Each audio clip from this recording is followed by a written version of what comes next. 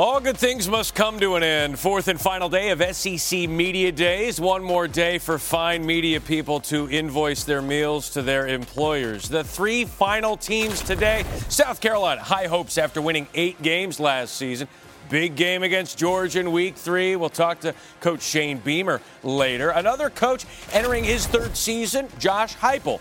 All he did last year was lead Tennessee to its winningest season in 20 years. Lane Kiffin, in his 4th year at Ole Miss, was at one point a top 10 team last year, lost 4 straight to end the campaign.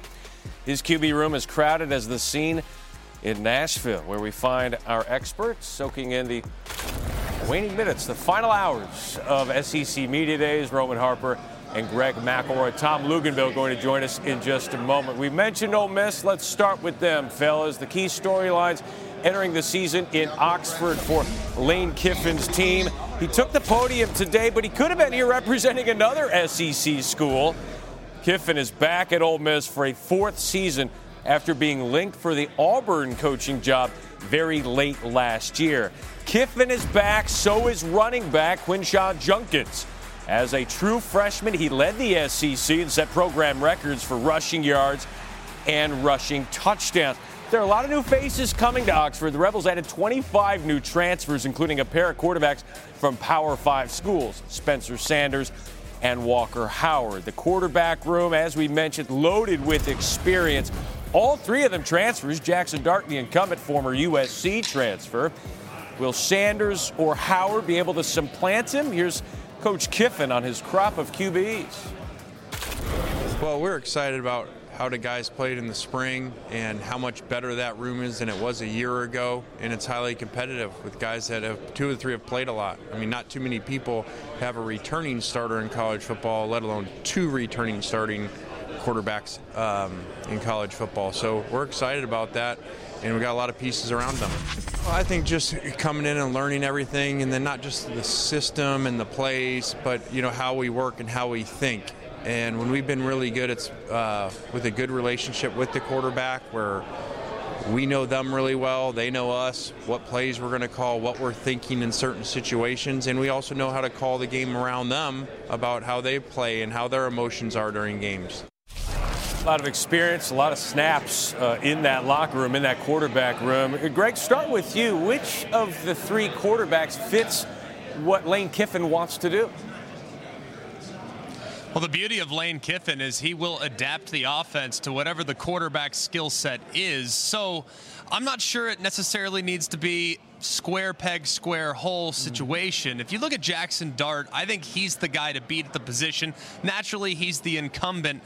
Thought Spencer Sanders might ultimately overtake him. He was limited in the spring, though, with a shoulder injury.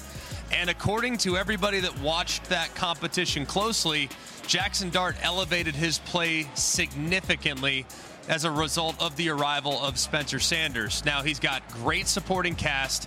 They have excellent run game. The offensive line should be rock solid, and they've added some transfer players as well on the perimeter, both at wide receiver and tight end, that could make this group of weapons among the best in the SEC. Yeah, and I'll just go straight to what Lane Kiffin shared with us today, and he said it's all about taking care of the football. Who does that the best, and who wins the locker room? And it's really hard to win the locker room when you just showed up 6 months ago versus Jackson Dart being there, already having a season under his belt with that locker room, with that team, with that on that university's campus. So Jackson Dart naturally has the advantage, and I think it would be good if he keeps the job, because you want to have a young guy that's going to be there for the next 2 years as well to continue to add on to that. But he has to be better in 2-minute offense and also taking care of the football, because he had too many turnovers last year. You look back, speaking of last year, 7-0 start. You lose 5 of 6. Kind of a mixed bag. What are, I guess, the realistic expectations? Where's this team's ceiling here, Roman? Well, they can win every home game and they can still lose 4 road games. This schedule is not easy for Ole Miss. You look at the road games alone. You go at Tulane, at Alabama, at Mississippi State at the end of the year, and a couple other ones at Georgia.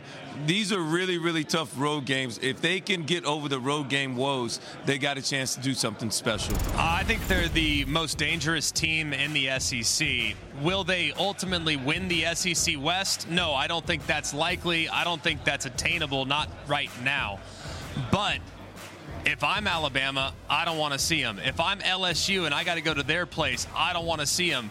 Georgia, they're in November. As Georgia maybe at that point probably hitting their stride, I don't want to run into a team with crazy firepower offensively and what should be a really improved defensive group. Now, so much has been made of the quarterback competition, but Pete Golding's arrival, and while he has mixed reviews with what he did in Tuscaloosa, they added some really good defensive line personnel to strengthen that group. That's been a position of weakness the last couple of years, and they have some experience in the back end as well. So I think this defense at all three levels is going to be significantly better than they were last year, which makes this team very, very dicey if they can control the ball the way they have in the past and take care of the football like Roman already alluded to.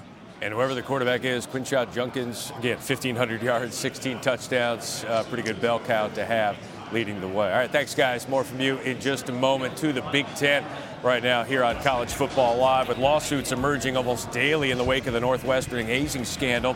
The football program looking to add some veteran leadership under interim coach David Braun. Former college and NFL coach Dave Wannstedt told WSCR Radio in Chicago he spoke to athletic director Derek Gregg about a special assistant role, but took himself out of the running. Wannstedt said USFL coach Skip Holtz was also approached, but our Pete Thamel says he's not joining the staff. Up next, 7 wins in year 1, 8 wins in year 2. He's elevated the program. Can Shane Beamer meet the elevated expectations? We'll chat with him later on. But up next, one of his big wins was against the team this man will lead this season. Tennessee quarterback Joe Milton, the big-arm QB, tells us what to expect this year on Rocky Top.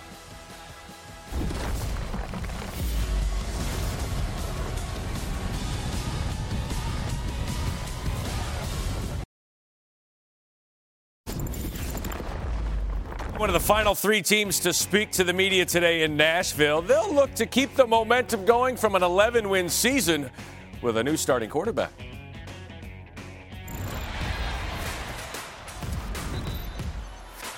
Milton, of course, was the day 1 starter last year, 2021. Then he injured an ankle ligament, and Hooker took over. I mean, that was one of the most impressive throws I think I've ever seen. I mean, that's just straight talent. Tennessee fans, the future is bright. Let Milton fling it, baby. There's the big arm. Wow. He threw that from his own 23-yard line to about the 15. Those ones you watch, so you can't believe what you're seeing. Milton gonna take a shot wide open and just strutting in is Keaton. Joe Milton does it again. I'm a product of the stars igniting a light beam. I'm a product of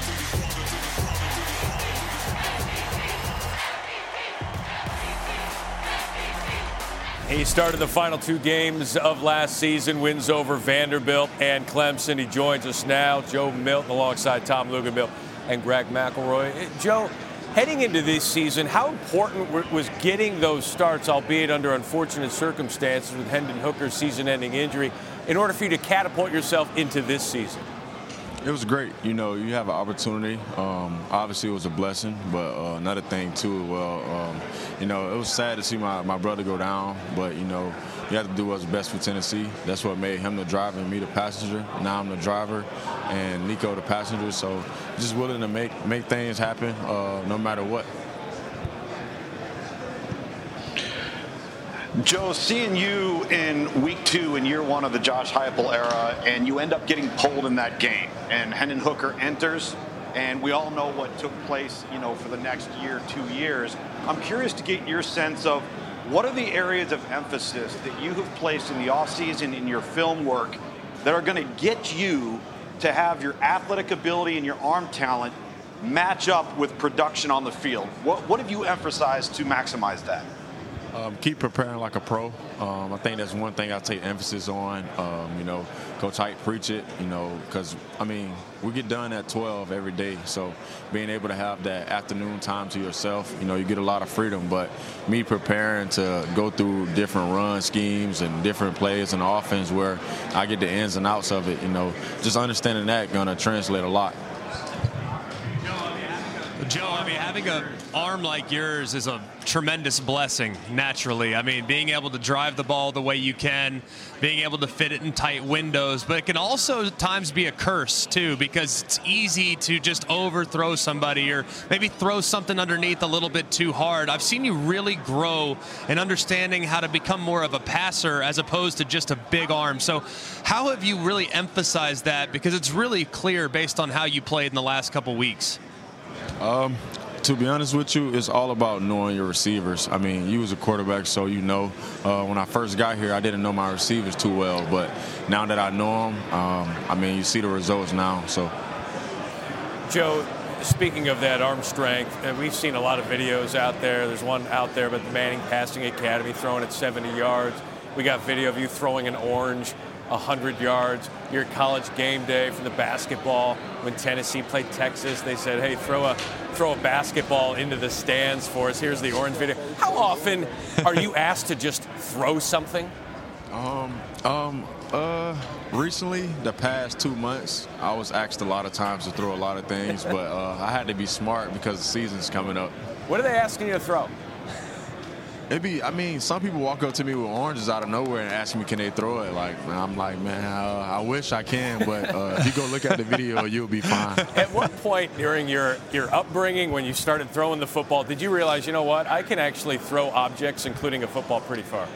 I actually didn't even think about it like that. It's kind of when I touched a baseball for the first time and I threw it 95. I was like, oh, it's other objects I can throw far and fast, too, as well. Luke? Hey, Joe, I'm curious, strong arm aside, arm talent aside, obviously it's magnificent. But what part of your game, whether it's, going through progressions, whether it's run checks, whether it's understanding defenses and theory of the game, what have you tried to really focus on to enhance you cerebrally, not so much athletically and physically? I'll say pretty much getting my other guys on the offense to understand defenses more. We talk about them every day in the quarterback room. That's our job, to understand what the other 11 is doing. But having the other 10 guys around me understand defenses as well, I think we'll all be on the same page now. Joe, I think this offense is just so fun to watch. I can only imagine what it's like to play in this style of attack. Stretching the field, knowing your options, the option routes, all that stuff. So when you decided on Tennessee and as you finally got to understand the playbook, how enjoyable is it to play in a system that puts so much on your shoulders and yet gives you so much freedom at the same time? It's great, man. It's an opportunity because, you never know when you're going to score because everything happens so fast. But at the same time, you're just having fun. Everything's so spread out. So if you have a read option where it's just 5 guys in the box, you just got to make somebody miss, and now you're running for a long time. So it's just being able to have spatial awareness, understand defenses very well, and understand bodies. Fun to play in and certainly fun to watch. Looking forward to doing that again this fall. Thank you, Joe. Best of luck to you. No problem. Thank y'all. Joe Milton, quarterback there for the Tennessee Volunteers. They open the season against Virginia. They end the month of September against South Carolina. Shane Beamer had the upper hand last year. What's in store for an encore? We'll chat with him next.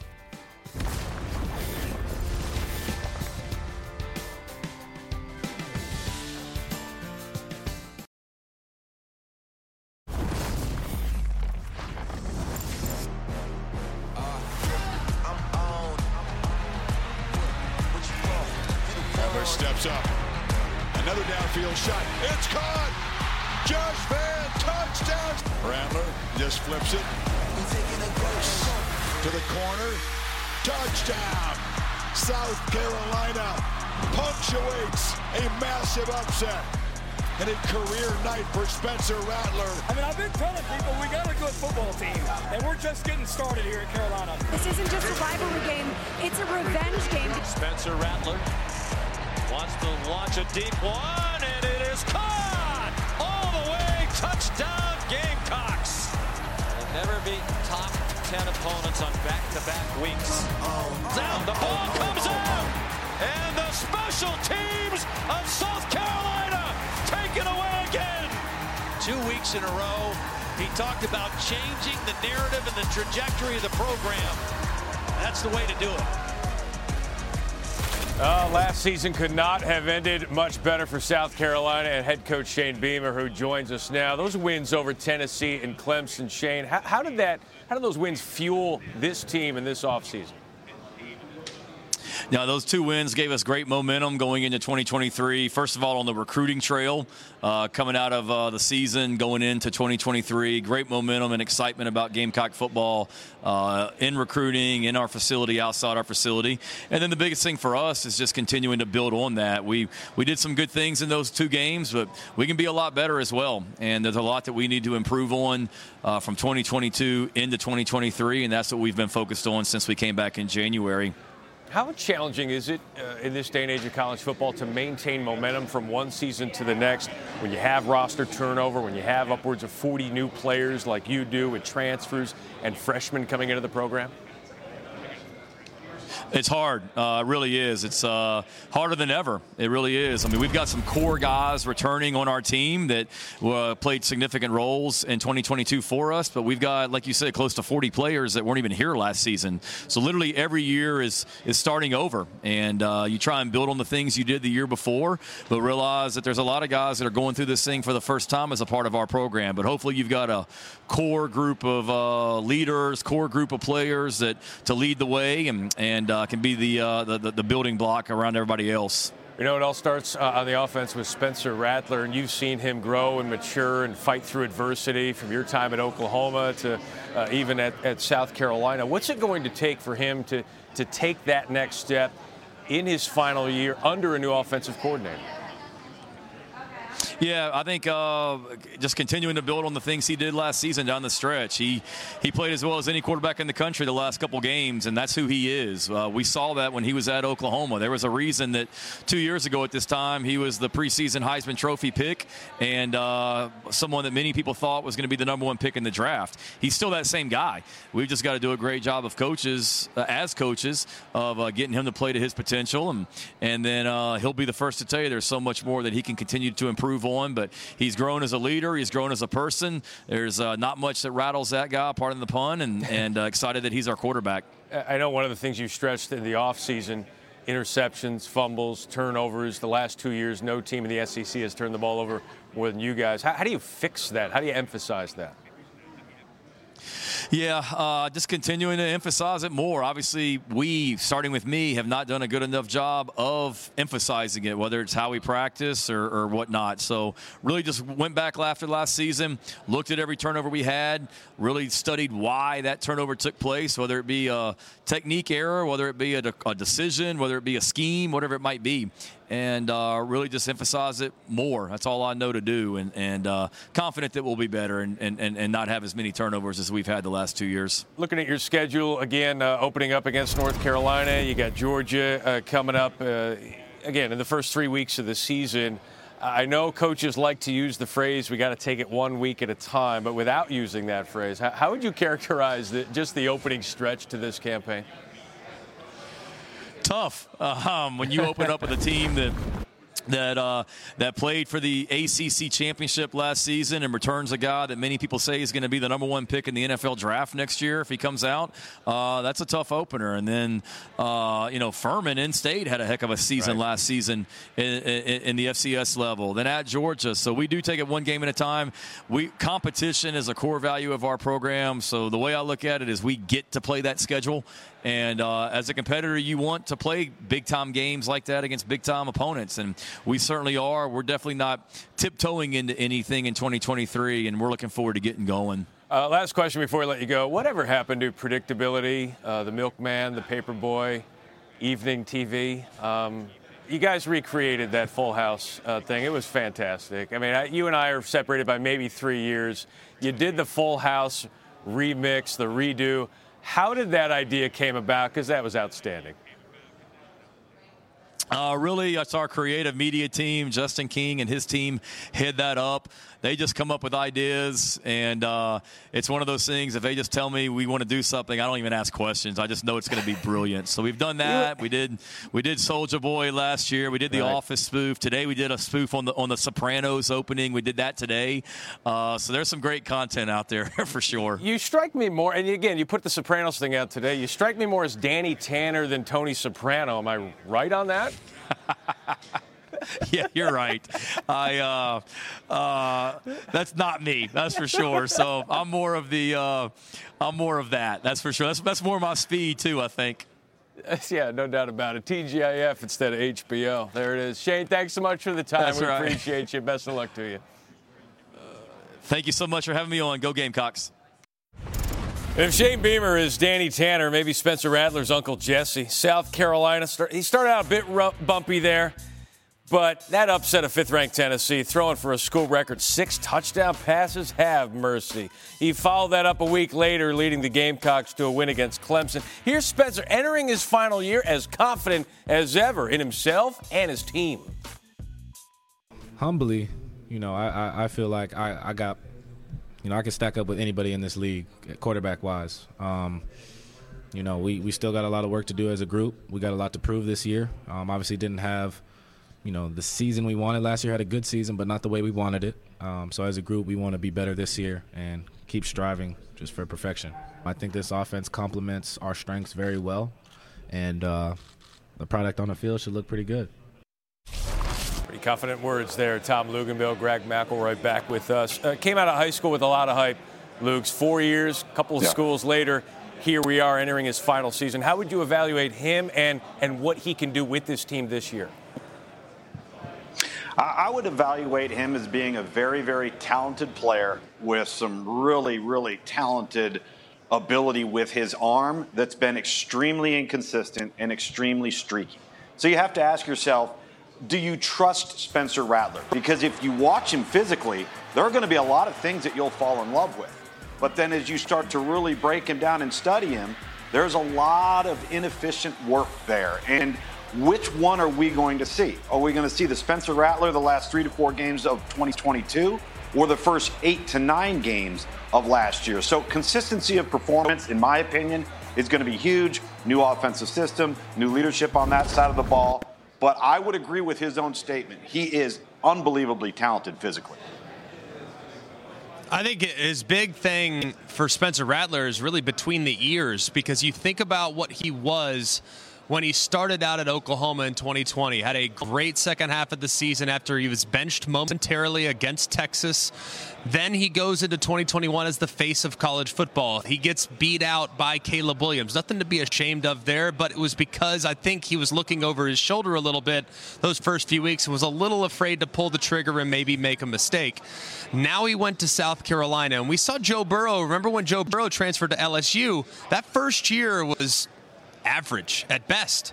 But the second year, when he finally got on the same page and they finally had the correct system in place, he started to feel more comfortable, and he became one of the best players we've ever seen play the position at the college level. So I'm not anticipating that type of leap, but I would be shocked if we see a confident and comfortable Spencer Rattler if his productivity doesn't shoot through the moon here in this upcoming season. Burrow had a good up-and-coming OC in Joe Brady as well. South Carolina brings in Dow Loggins. You know him, Greg McElroy. What are they getting in him? Why is this such a good fit? Well, I've known Dow Loggins for about 13 years, and the first time we ever got together with Talk Ball was actually at our little restaurant about a half mile from here when he was coaching for the Tennessee Titans. And what I love about him is he has a pro approach. Having worked in the NFL for so long, he knows how to reach the players. He knows how to motivate the players. Schematically, I think from a protection standpoint, he will be excellent, because in the pros, it's all about protecting your prized possession, your starting quarterback. But he's now spent the last couple years at Arkansas, where he's learned the Bryles-Baylor system. So I anticipate a nice blend of what they did at Arkansas with tempo and quarterback run and stretching the field vertically, coupled with the emphasis on protection that you see in the NFL. So I think it's a great fit, Lugs, and I'm really excited to see I think how those two offenses might blend and possibly work out in Columbia. Yeah, Greg, I would agree. I think there's a really nice marriage between skill set and scheme here. And this is a tried and true scheme at the collegiate level. We're seeing it with Josh Heupel. All right, we've seen it across the country really take the college football world by storm. And everybody that seems to step into it flourishes. All right, guys, should be very interesting. We'll find out a lot about them very early when they face North Carolina. Coming up next, we'll stick in the SEC East. They got the better at Tennessee last year. The Vols, coming off an 11-win season, avoided severe NCAA penalties. What does it all mean in Knoxville in 2023?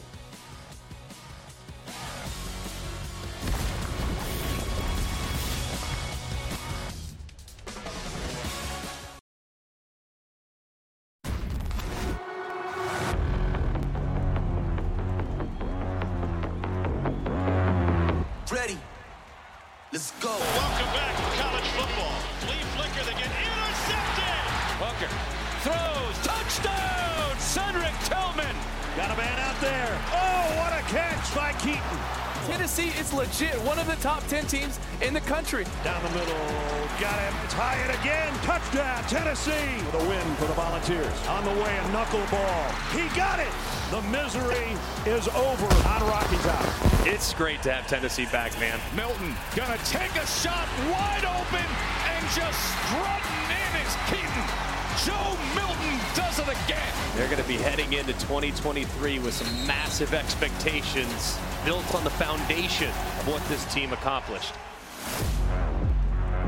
Massive expectations. Those usually come after your first 11-win season in more than 20 years. They'll look to sustain that success with an offense that led the FBS, averaging more than 46 points per game last season.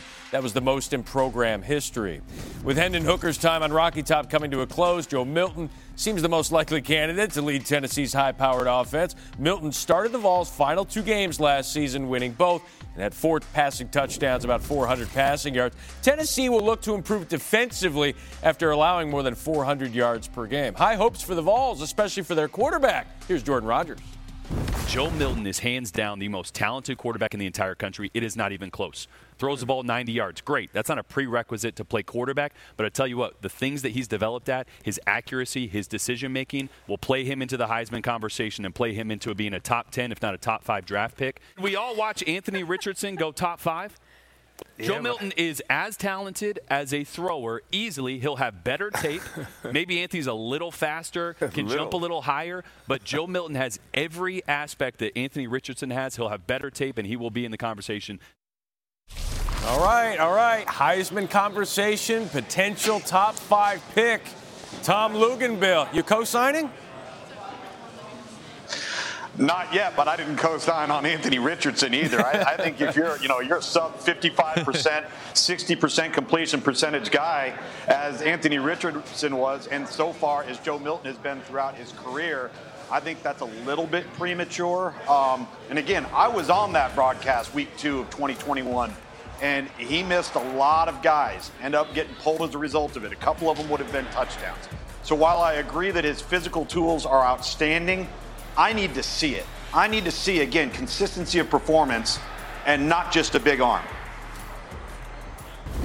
But as we know, the NFL draft's really about upside, and he has plenty of it. I don't really worry about prospect evaluation in July. But I do believe with this offense, and you look at what's back, I think he has really good pieces around him at wide receiver. Ramel Keaton, I think, remarkably underrated. Squirrel White, tons of speed. Brew McCoy, big physical wide. So he's got some weapons at his disposal. I think the big thing for him is missing the home run. Way too often, like you alluded to, Lugs, early in his career, he had too much horsepower in his right arm. Yep. He's had to kind of dial that back a little bit, and as a result, he's gotten more accurate. I think he's really progressed in those areas, and if it can carry over into the season, the sky's the limit. I'm really optimistic about what he can do, but to talk Heisman and top 5 pick in July does feel like we're a little bit out in front of our skis. And he's replacing a guy who finished 5th in the Heisman Trophy race last year, and Hendon Hooker. That was the highest finish for a Tennessee player since Peyton Manning in 1997. So some individual honors perhaps in the offing, some team honors as well. This team wants to compete in the college football playoff, and after the news last week, they will be able to do that. The NCAA handing down some punishments. They avoided a postseason ban from the NCAA. 5 years probation, $8 million fine, total reduction of 28 scholarships. This stemming from more than 200 infractions under former head coach Jeremy Pruitt, who received a 6-year show cause. Greg McElroy, your thoughts on the punishment? I thought it was an appropriate punishment. Look, when you take away the opportunity to play in the postseason, you're not penalizing Jeremy Pruitt. You're not penalizing those that actually saw the things go down within the program. You're penalizing the current crop of players, and that to me doesn't feel fair. I actually think this is a kind of look into the future of how NCAA punishments are going to be levied. It's going to be financial. Well, $8 million doesn't seem like a huge financial burden. It could have a trickle-down effect on some other programs, but I think it was the appropriate thing to do. The one thing I did take issue with, I thought a 6-year show cause for Jeremy Pruitt was way too aggressive. But at the same time, with all the infractions, it was understandable that they decided to drop the hammer. And back to the $8 million fine, that equates to about what they would have lost if they missed the next 2 postseasons. So no ban, but you do lose out on the money. Speaking of which, Josh Heupel says it's great to have the cloud of uncertainty finally lifted from the program. The guys that signed with us in the last 18 to 24 months that trusted what we were saying to them, the transparency of the dialogue that we had with them, it was unbelievably satisfying to get over that hump. You're not dealing with unknowns now. You're not dealing with other programs that are beating you up and in some ways sensationalizing what's going to happen. I was able to have great trust in what our administration was talking to us about. We're consistent and clear in that messaging to our recruits.